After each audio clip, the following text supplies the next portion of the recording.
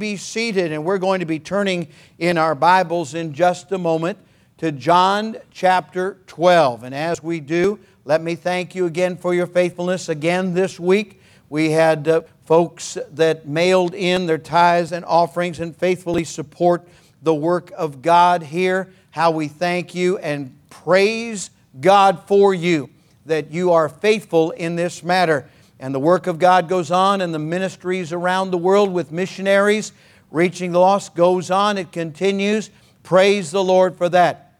So you can mail it in. I had somebody ask just yesterday by way of text, can we do this some other method like PayPal or Zelle or some other method? And I said, we're not set up for that right now. The old-fashioned method of either mailing it in or bringing it in is preferred, and we appreciate your faithfulness. Thank you for asking.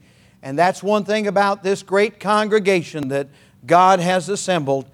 We don't have to browbeat anybody to do the thing that they know is right. God is moving on hearts. And so we don't have to hammer just passages of Scripture about financial giving, but rather the Lord is speaking to hearts. And through you, God is keeping this work going. How we praise God for you. Now, we're turning to John chapter 12. John chapter 12. On your bulletin, if you're present with us, you see a portion of the verse that we're looking at, chapter 12 and verses 12 and 13. Chapter 12 of John, verses 12 and 13. And it says, on the next day, much people that were come to the feast, when they heard that Jesus was coming to Jerusalem, took branches of palm trees and went forth to meet Him and cried, Hosanna! Blessed is the King of Israel that cometh in the name of the Lord. A most unusual parade occurred about 2,000 years ago on the streets of Jerusalem. The folks that spontaneously welcomed Jesus Christ riding in on a little donkey, a humble donkey, formed a most unusual parade. In memory of that, and to symbolize that, every year that I've been here with you, we've done something special on Palm Sunday. And we've purchased palms. They were not available this year due to the current challenge that we're facing. I could have brought an artificial palm and show you it. There are many different kinds of palms. There were various kinds in Jerusalem in those days. In our former ministry, we had one or two palm trees on the property there in California, where palms grow like they do in Florida and other places with that climate. And the particular palm tree I'm thinking about got very tall, and it needed maintenance. It needed work on it. And when they went to trim it up and make it look sharp, while they found out that it was a dwelling place of bats, at least at nighttime. They liked to hang out there. Now, the boys and girls who had tormented those poor creatures on occasion could have told the workers that the bats were there, that they had made that their home and they were being disturbed and so forth. But it was a very tall tree, and it had many of the palm leaves or branches to spare, as did those palms in the days of our Savior Jesus Christ. So I can just picture. I want to go back in my mind. When I was a little boy, we used to take note of parades. My mom and dad annually would tune in the Rose Bowl parade on New Year's Day. And we'd have to get up early and we'd watch the Rose Bowl parade, and they'd have all these floats come through with, just thousands and thousands of blooms on them. I recall also seeing the Macy Thanksgiving Day parade and other parades as well. When I think of a parade, I think of the John Philip Sousa marches. And I know that's very traditional, but I'm a traditional guy in that respect. And how that just makes you want to stand straighter, and how that makes you just want to listen and smile more broadly. That kind of music. John Philip Sousa. Whenever a parade begins, you look for the beginning and you wait for the ending and everything in between, and you try to take it all in. And it is a visual, a sensory event that you kind of take it all in. You know, it's a parade. People are gathering, and you'd have difficulty with the parade now with the social distancing that is prevalent. But I remember those parades. In Marysville, California, where we pastored for a number of years, I became the MC of the Christmas parade. And as such, we were able to do something very unusual, even though it is a secular society, because I knew the people who were in charge, and they were using my ability to announce as the MC between events, between participants. We had a gospel quartet, and we would sing a gospel song. So there would be such and so elementary school or junior high or senior high band, and then after they'd go by, guys would step up to the microphones, and we'd sing a good old Southern gospel song, and then there'd be another group come by, and I'd MC, and then boom, we'd get up and we'd sing another song, and after it was over, we got permission to go out on the main level there in a kind of grassy area and put a full sing-along gospel song, and the people would come and gather. And so we were able to put a good, godly emphasis on the Christmas parade in those years. So I remember parades, and I remember these things in my life. And I know that a parade involves anticipation and preparation. And I know that people are waiting for the parade. They're waiting for the parade to come by them. They're looking, they're straining their eyes and looking and listening for the parade to develop. We love different things, and we like different things. And there are people who say, well, I like the bands. Or somebody else might say, well, I like the floats, or I like this, or I like that. And so that differentiates and divides and separates us, because different people have different tastes when it comes to different parades. In the parade that was that first entrance of Jesus Christ into Jerusalem, riding on that humble donkey, there was only one event, only one venue. That was it. He was it. That was it. What a strange parade. What we look at, how we look at it, marks the differences between us. But I learned something from this very important event prior to the death, burial, and resurrection of Jesus Christ, that there were several groups of people present. And those groups of people were differentiated by those who knew what they were looking at and believed on Him. Those who had no clue what they were looking at. And then there were those who were looking on Him and knew who He was, but they didn't accept Him. And today we have folks that are saved and we have folks that are lost. And the lost are divided into those two categories. Those who don't yet understand who Jesus Christ is and what He has accomplished for them.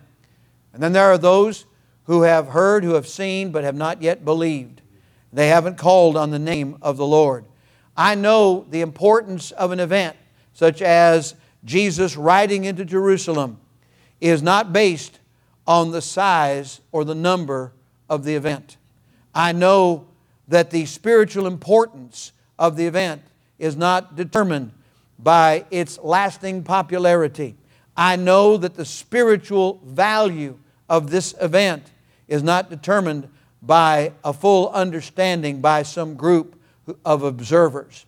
I know this, that when Jesus rode into Jerusalem, He was fulfilling Scripture. And in fulfilling Scripture, He was once again demonstrating that He is the Son of God and God the Son. He is God in a body, and He was the Savior of the world. He was the Lamb of God who was going to be slain for the sins of all mankind. Let's just ask God to bless as we take in the entire text and understand how it applies to us today. Father, we thank You for the Word of God, and we thank You that Jesus rode into Jerusalem. I pray, Lord, that You will help us to apply the truth today, and we'll thank You and praise You in Jesus' name. Amen. We could back it up a little bit, and we would find in chapter 12 that Jesus comes to Bethany. Then Jesus, 6 days before the Passover, a week before all of those events that would take place in the passion of the Christ, came to Bethany where Lazarus was, which had been dead.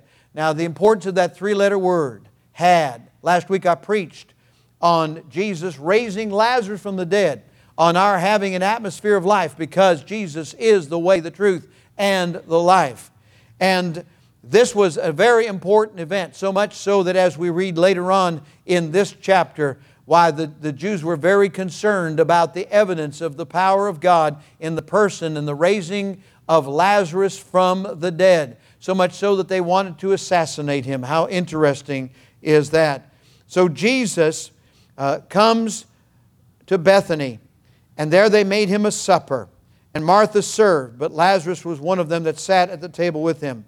Then took Mary a pound of ointment of spikenard, very costly, and anointed the feet of Jesus, and wiped his feet with her hair. And the house was filled with the odor of the ointment. The odor of the ointment. Then saith one of his disciples, Judas Iscariot, Simon's son, which should betray him, why was not this ointment sold for 300 pence and given to the poor? Understand that in those days, when a penny was spoken of, it was the equivalent of one day's wage. So we're talking about what, and you can compute, what you would earn in about 10 months' time. About 10 months' worth of labor. Can you imagine how much money that this ointment was worth? And Judas was thinking about what the money was worth. This, he said, not that he cared for the poor, but because he was a thief and had the bag and bare what was put therein. So we have the character of Judas Iscariot who would betray Christ. He's already in the process of doing that, making plans to do that. And he was thinking about money. Then said Jesus, let her alone. Against the day of my burying hath she kept this. For the poor always ye have with you, but me ye have not always. Much people of the Jews therefore knew that he was there, and they came not for Jesus' sake only, but that they might see Lazarus also, whom he had raised from the dead. Here's a lesson. When the Lord Jesus Christ raises us from spiritual death, there ought to be some curiosity on the part of people who knew us before. Folks that knew us when we were spiritually dead ought to be interested in seeing what kind of a change has taken place in our life when we're spiritually alive. Jesus Christ can do that today. A greater miracle than raising a person from the dead is to raising a person from spiritual death to spiritual life. And there ought to be a curiosity. There ought to be an interest. There ought to be people saying, what is it that's different? Whatever happened to you? What is it that's caused this change in you? The way you face life's challenges, the way you deal with every day, the way you are in your demeanor, in your speech, and in your activities, why you're not the same person. If any man be in Christ, he is a new creature. Old things are passed away. Behold, all things, not some things, all things, everything seen differently. Everything is approached differently. Everything is handled differently. If any man be in Christ, he's a new creature. Old things are passed away. The hands with which you handle are redeemed hands. The heart with which you feel and sense is a redeemed heart. The mind with which you perceive is a redeemed mind. The life that you now have is a redeemed life. You're no longer the same. You're not the same as you once were. You'll never be the same again. You can't be the same. You can't go back because of the transformative power of salvation in and through Jesus Christ. So they came to see Lazarus. I wonder, could it be said that they come to see us? They come to watch us. Oh yes, oh yes. We have Mary of Bethany. And she's doing what has been done before, not by her but by another woman. So this same activity, at least twice in the Gospels, is repeated. Why is that? Same reason we have the miracle of the fishes. Why we have the loaves and the fishes. Things are repeated. God's trying to get our attention. God's saying this is important. I used to have a science teacher in 9th grade. He was a very soft-spoken man, but he would say this, pay attention, students, this will be on the test. This is important. Get this. Get this. So well, I wish I had a teacher like that to tell us what's on the test. At least he gave us ample warning. He said, this is going to be on the test. You better learn this. You better learn this. And this is going to become part of the fabric of our spiritual experience. Being given a very clear picture of how important an event the passion of Christ would be. Mary of Bethany got it. She understood that Jesus was going to die. She anointed him with this very expensive ointment. It is speculated then that aroma that filled the house also lingered with the Savior. And he took it with him for the next 6 days. And as he is going through the experiences leading up to the cross, as he's kneeling in Gethsemane and he is praying, there is that aroma. As he is taken by those who have come to get him in the Garden of Gethsemane, that aroma lingers. As he is taken and tried illegally at night, that aroma lingers with him. And as he is taken out the next day and he is beaten and he is taken to the cross, and there he is crucified. As the lash rips open his flesh, the aroma bursts forth. That aroma that reminds us that somebody got it. Somebody understood that Jesus Christ had to die, that He had to be the Lamb of God, that He had to take our place. We don't get to heaven because we're good. We get to heaven because God is good. We get to heaven because God provided His Son in our place. And that aroma filled the room, and that aroma filled the atmosphere, and that aroma may have filled the air as Jesus hangs on the cross. So bloodied, so beaten, so ripped apart. The Bible says that His countenance, His visage was marred. You could not even tell that He was a man. He was so beaten up. But that aroma lingers, reminding us that Mary got it. She understood it. She knew what it was about. She knew her Master, her Lord, her Savior was going to go to the cross. It would be for her sins and the sins of the whole world. Sir, ma'am, for your sins, for my sins, for the sins of the whole world. Jesus Christ experienced that. We read in the book of Philippians about the humbling of Jesus Christ. I want you to turn there with me. Philippians, in chapter number 2 and verse number 5. Philippians chapter 2 and verse number 5. Let this mind be in you which was also in Christ Jesus, who being in the form of God thought it not robbery to be equal with God, but made Himself of no reputation, and took upon Him the form of a servant, and was made in the likeness of men. And being found in fashion as a man, look at the next 3 words. He humbled Himself. He humbled Himself and became obedient unto death, even the death of the cross. Let's stop there for just a moment. Looming before Him is the cross, but He humbled Himself. He humbled Himself in His incarnation. He humbled Himself in His life, being a carpenter. He humbled Himself in His ministry, sleeping under the stars, not having a pillow even to lay His head on. He humbled Himself in giving of Himself without fighting back, but allowing Himself to be taken and tried and beaten and abused and crucified. He humbled Himself in His death. Think about it. Only after His resurrection in power, only after He came forth by that great power, do we begin to see the glory of God.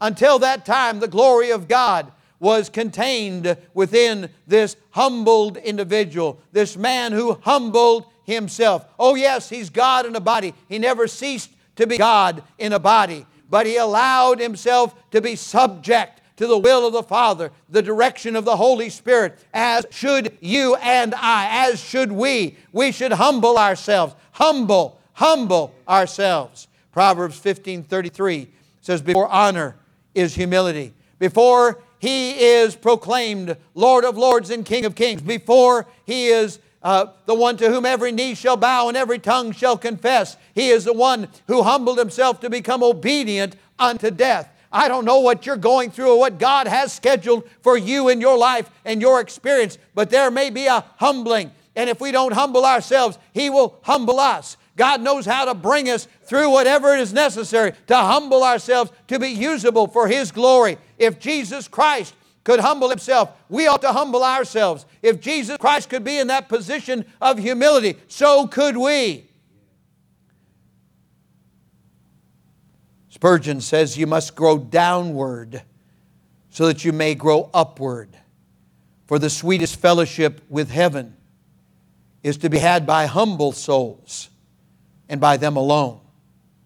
God will deny no blessing to a thoroughly humbled spirit. Blessed are the poor in spirit, for theirs is the kingdom of heaven. Now there are all the treasures, all of the mighty riches of glory are to be found there. But we must humble ourselves to be used by God. He has wisely said, Spurgeon has said, if you do not receive a blessing, it is because it is not safe for you to have one. Think about that. The whole treasury of God will be given as a gift to the soul that is humble enough to be able to receive it without growing proud because of it. So if God has blessed your life, don't become proud over it. Instead, remain as Jesus did. Humble yourself. If you don't receive a blessing, it's because it's not safe for you and for me to have a blessing from God. We cannot be trusted with that blessing if we become proud over the blessing. The treasures of glory, I'm talking about spiritual blessings. I'm talking about things that you can't even think about, that you can't even begin to approach mentally and spiritually until you're facing the challenges of life that require those blessings, those things that God will provide. We can't even receive it if we become proud over it. So that's why we humble ourselves. And that's why Jesus Christ humbled Himself, so that we would be humbled. Today I'm telling you, God has blessings for you. He has the benefits, He has the enablements for you to go through, but you're not going to receive it if you become proud over it. If our Heavenly Father were to let your unhumbled spirit win a victory in His holy war, you would steal the crown for yourself, and you would meet with a new enemy, pride, and you would fall victim to it. The Lord Jesus Christ knelt and prayed. And as He knelt and prayed in the Garden of Gethsemane, He sweat, as it were, great drops of blood. One writer has said, without a doubt, he could hear the cackling of the demons of hell. He could hear all of the enemies of his soul and our soul around Him. For as He was there in the Garden of Gethsemane, He knew what was to come. He knew that He would experience a spiritual hell. He would experience that on the cross for every one of us. And He would go through for us. He had humbled Himself, and God would enable Him as the God-man to come through that horrific experience for you and for me. He would take upon Himself all of our punishment. He would take upon Himself all of our sins and all of the guilt and all of the punishment for our sins. And He did that for you, and He did that for me. He did it because we would have to go to hell ourselves if He did not. All the way to Calvary, He bore a cross, and it was painful. And you say, how could He do that having been so beaten and so abused? But He bore His cross so that He could rightly teach us that every day we take up our cross and we bear it for His glory and for His purposes, whatever they may be. It has been pointed out there's a heavy end and a light end, and He bears that heavy end and we bear the light end. And we are in a partnership with the Lord Jesus. Jesus doesn't bear the cross alone and all the world go free. We have a cross. There's a cross for everyone, and there's a cross for you and a cross for me. It's the cross that is carried so that we can identify with Him. And even in this life, we can identify with what Jesus Christ went through. Oh yes. Oh yes, there was a day when the parade formed. But what you see in a parade and how you look at what you see differentiates you and me from others. They were looking at the one who would become their sacrifice. They were looking at the one after the sacrifice that would be raised up. As the Scriptures declare in Philippians chapter 2, wherefore God hath also highly exalted Him and given Him a name which is above every name, that at the name of Jesus every knee should bow and every tongue should confess. Thank God for Jesus Christ and His exaltation. But before honor is humility. Before He could ever experience that exaltation, He had to do what we're reading about today. The chief priests, in verse number 10 of John 12, consulted that they might put Lazarus also to death. They were planning to assassinate Lazarus, because that by reason of him many of the Jews went away and believed on Jesus. Think about that. Could it be said of you and of me that because of our testimony, because of our life and our witness, that many who were lost are now found. Many who were unsaved previously are now saved, and praise the Lord. Then it says, but the chief priests, what did they do? They consulted. They consulted. We're going to see them again. On the next day, the people that were come to the feast. So we have the priests, we have those that are consulting with them, and now we have much people that were come to the feast that we read about. They heard that Jesus was coming to Jerusalem. How did they hear that? The word proclaimed, it was exclaimed. There's an exclamation that they are likewise responsible for. Hosanna! It's an exclamation of praise and exaltation. But they had heard that He was coming. How will people know unless we tell them? How will people hear unless we're the ones who are telling them? They took branches of palm trees and went forth to meet Him and cried, Hosanna, blessed is the King of Israel that cometh in the name of the Lord. One year when we distributed palm branches throughout the congregation, I said at the invitation, I want you to come and praise the Lord. And another time I said, I want you to come and have a word with the Lord and pray and tell Him what's on your heart. And there are many, many applications to this. But these people were participants. They took palm branches. I want you to see how important this is. First of all, they heard that Jesus was coming. My friend, what are you hearing and what are you telling? If what's in the sound of your voice and what's coming in your ears is all negative and is all of this world, then you've got the wrong thing that you're saying and the wrong thing that you're hearing. Through every experience, through every trial, through every difficulty that we are facing, we ought to be speaking the name of Jesus and His praises and glorifying Him and lifting up Jesus Christ no matter what. Somebody says, how have you been? And you say, well, I've been feeling well, thank you, praise the Lord. Well, do you have enough things? Yes, by the grace of God, He's provided all of my needs according to His riches and glory by Christ Jesus. Praise the Lord. Listen, what's coming out of your mouth? What's going in your ears? They heard that Jesus was coming. That's number one and very important. What you're feeding your spirit right now. What you're taking in. People right now who are filled with gloom. And in effect, what they have done, as real as the challenge is, they've made one vital mistake. They've put coronavirus on the throne instead of the Christ on the throne. They put what's the matter on the throne instead of who's the master on the throne. They put a situation on the throne instead of the Savior who's on the throne. And today, if you see that that's your situation, take a lesson, take a page from those who cried Hosanna. They heard that Jesus was coming. Jesus is still on the throne. Praise God. They took the branches of palm trees. My second question might be, after what are you hearing and what are you saying? My second question might be, what are you doing? What are you doing? You say, well, there's not a whole lot I can do. I just kind of walk circles, kind of like a dog looking for a place to lie down, Just kind of walk circles. No, listen, if nothing else, you can pray. And you can sing praises. You say, well, I can't sing on tune. Well, you haven't been listening to my devotional. Amen. You just make a joyful noise. That's what you do. And it's going to bring a smile one way or another.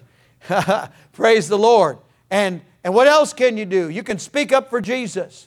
And you say, well, I don't know who's coming by. Somebody's going to deliver a package. Somebody's going to walk down the street and say, hey, I'll keep my social distancing here, but I want to tell you, did you know Jesus loves you? You know that Jesus is still the answer. And it's the Christ on the throne, not the coronavirus. The Christ. Oh, I understand how serious it is. I understand we're supposed to take precautions, and we do.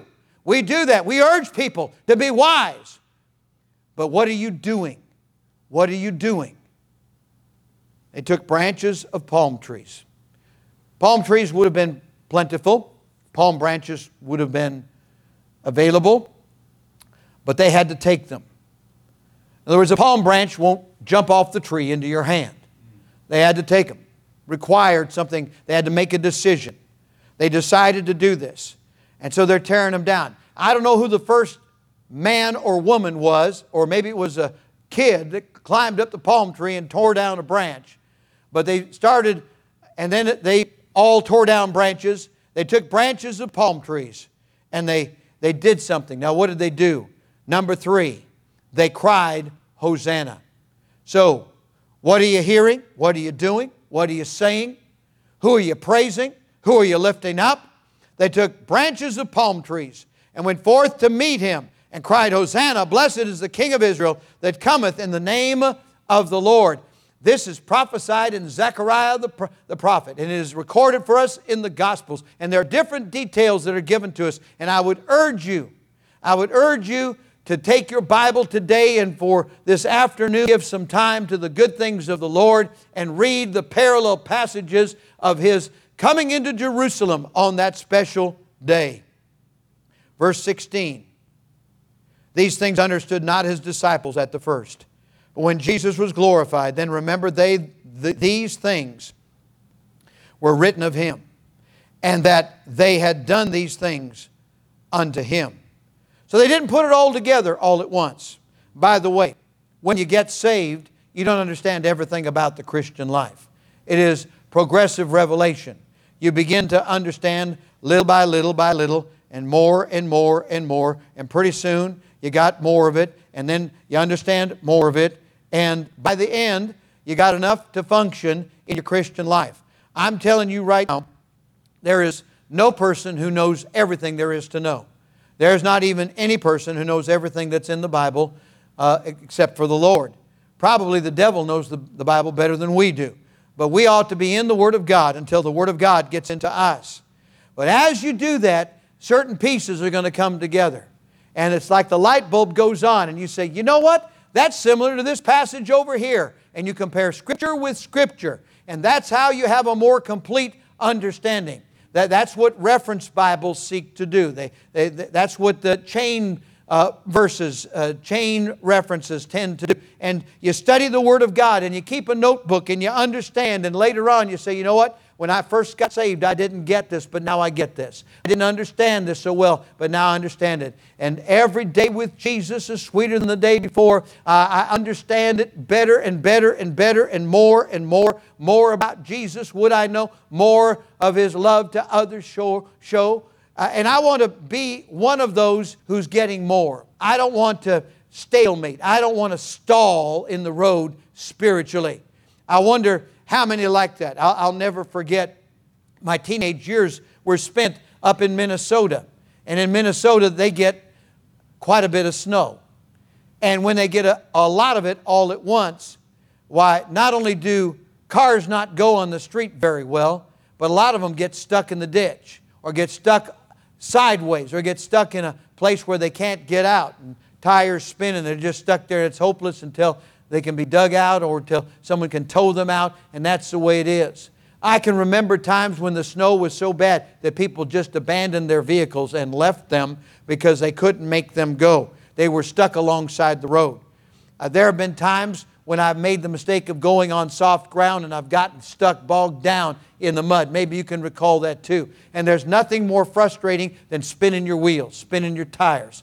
And nothing, you're not making any progress whatsoever. There are believers like that right now in the Christian experience who are not moving forward. Instead, they're just spinning their tires. They're not going anywhere. Here's what you need to do. Get into the Word until the Word gets into you. Just start cross-referencing the Word of God. Start applying the Scripture, saying, yes, Lord, and being obedient to the things of God.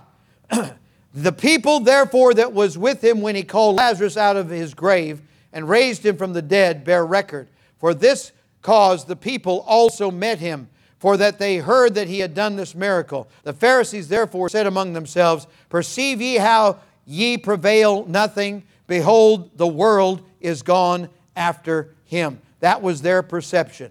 They were looking at what had been accomplished that day. They saw that Jesus Christ had a following. There were curiosity seekers. There were those that believed deeply in Him. There were those that were just getting to know Him. But in various stages, people had their interest perked. But the people were very fickle. And in a matter of days, after Jesus does some teaching, some instructing with His disciples as He is preparing to leave, and then as they're having the observance of the Lord's Supper, and then as He goes out into the night, and He is betrayed and taken and tried, and then He is beaten, abused, and crucified. All of these things to fulfill Scripture.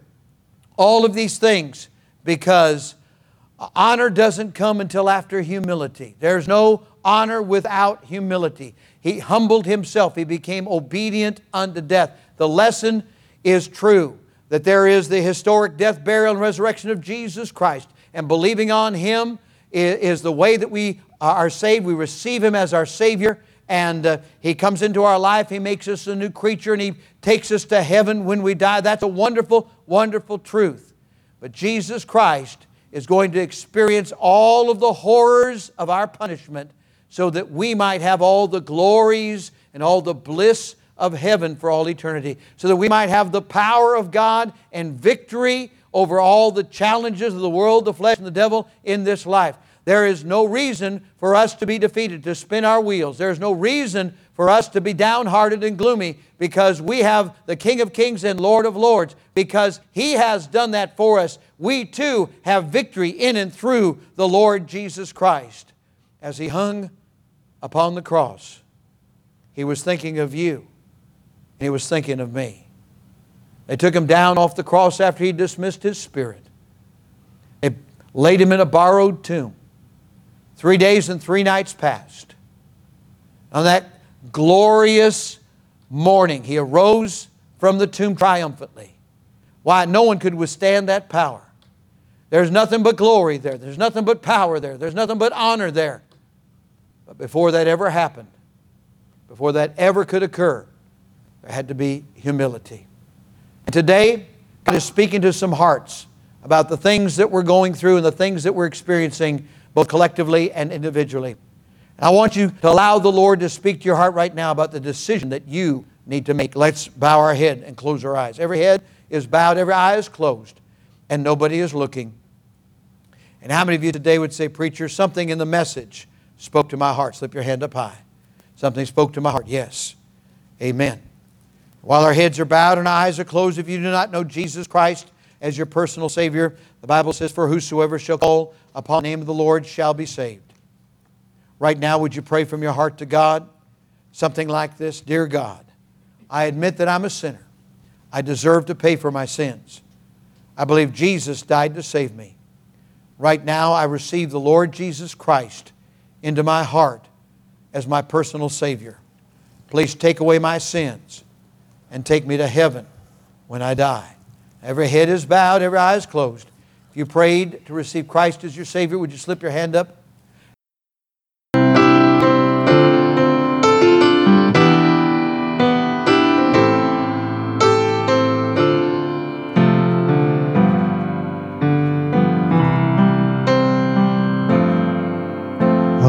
Alas, and did my Savior bleed, and did my sovereign die? Would He devote that sacred head for such a worm as I? At the cross,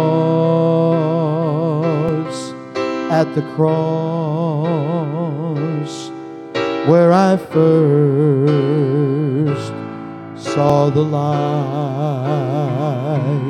and the burden of my heart rolled away. It was there by faith I received my sight, and now I am happy all the day.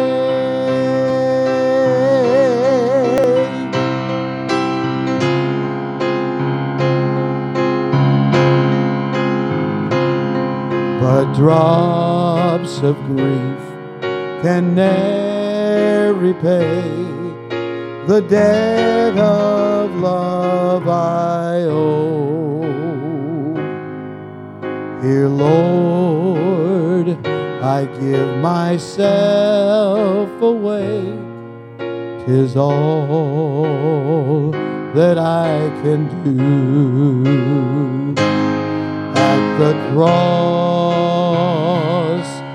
At the cross, where I first saw the light, and the burden of my heart rolled away.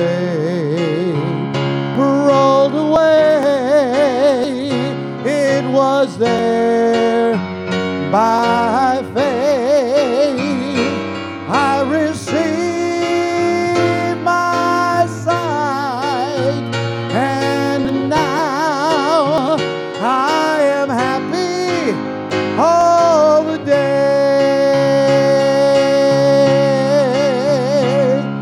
And now I am happy all the day.